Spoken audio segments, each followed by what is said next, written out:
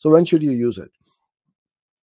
So you have specific advertising and conversion goals, and this is important and critical. You must have your conversion goals. So, for example, if you want to drive online leads or sales or any other specific goal you may have, you can set it up and optimize your PMAX campaigns for that.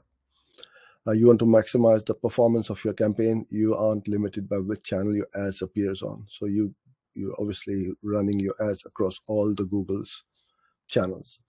You want to easily access all of Google's advertising channels using a single campaign. Super simple, super easy. Anybody can run it. All you need are the creative assets.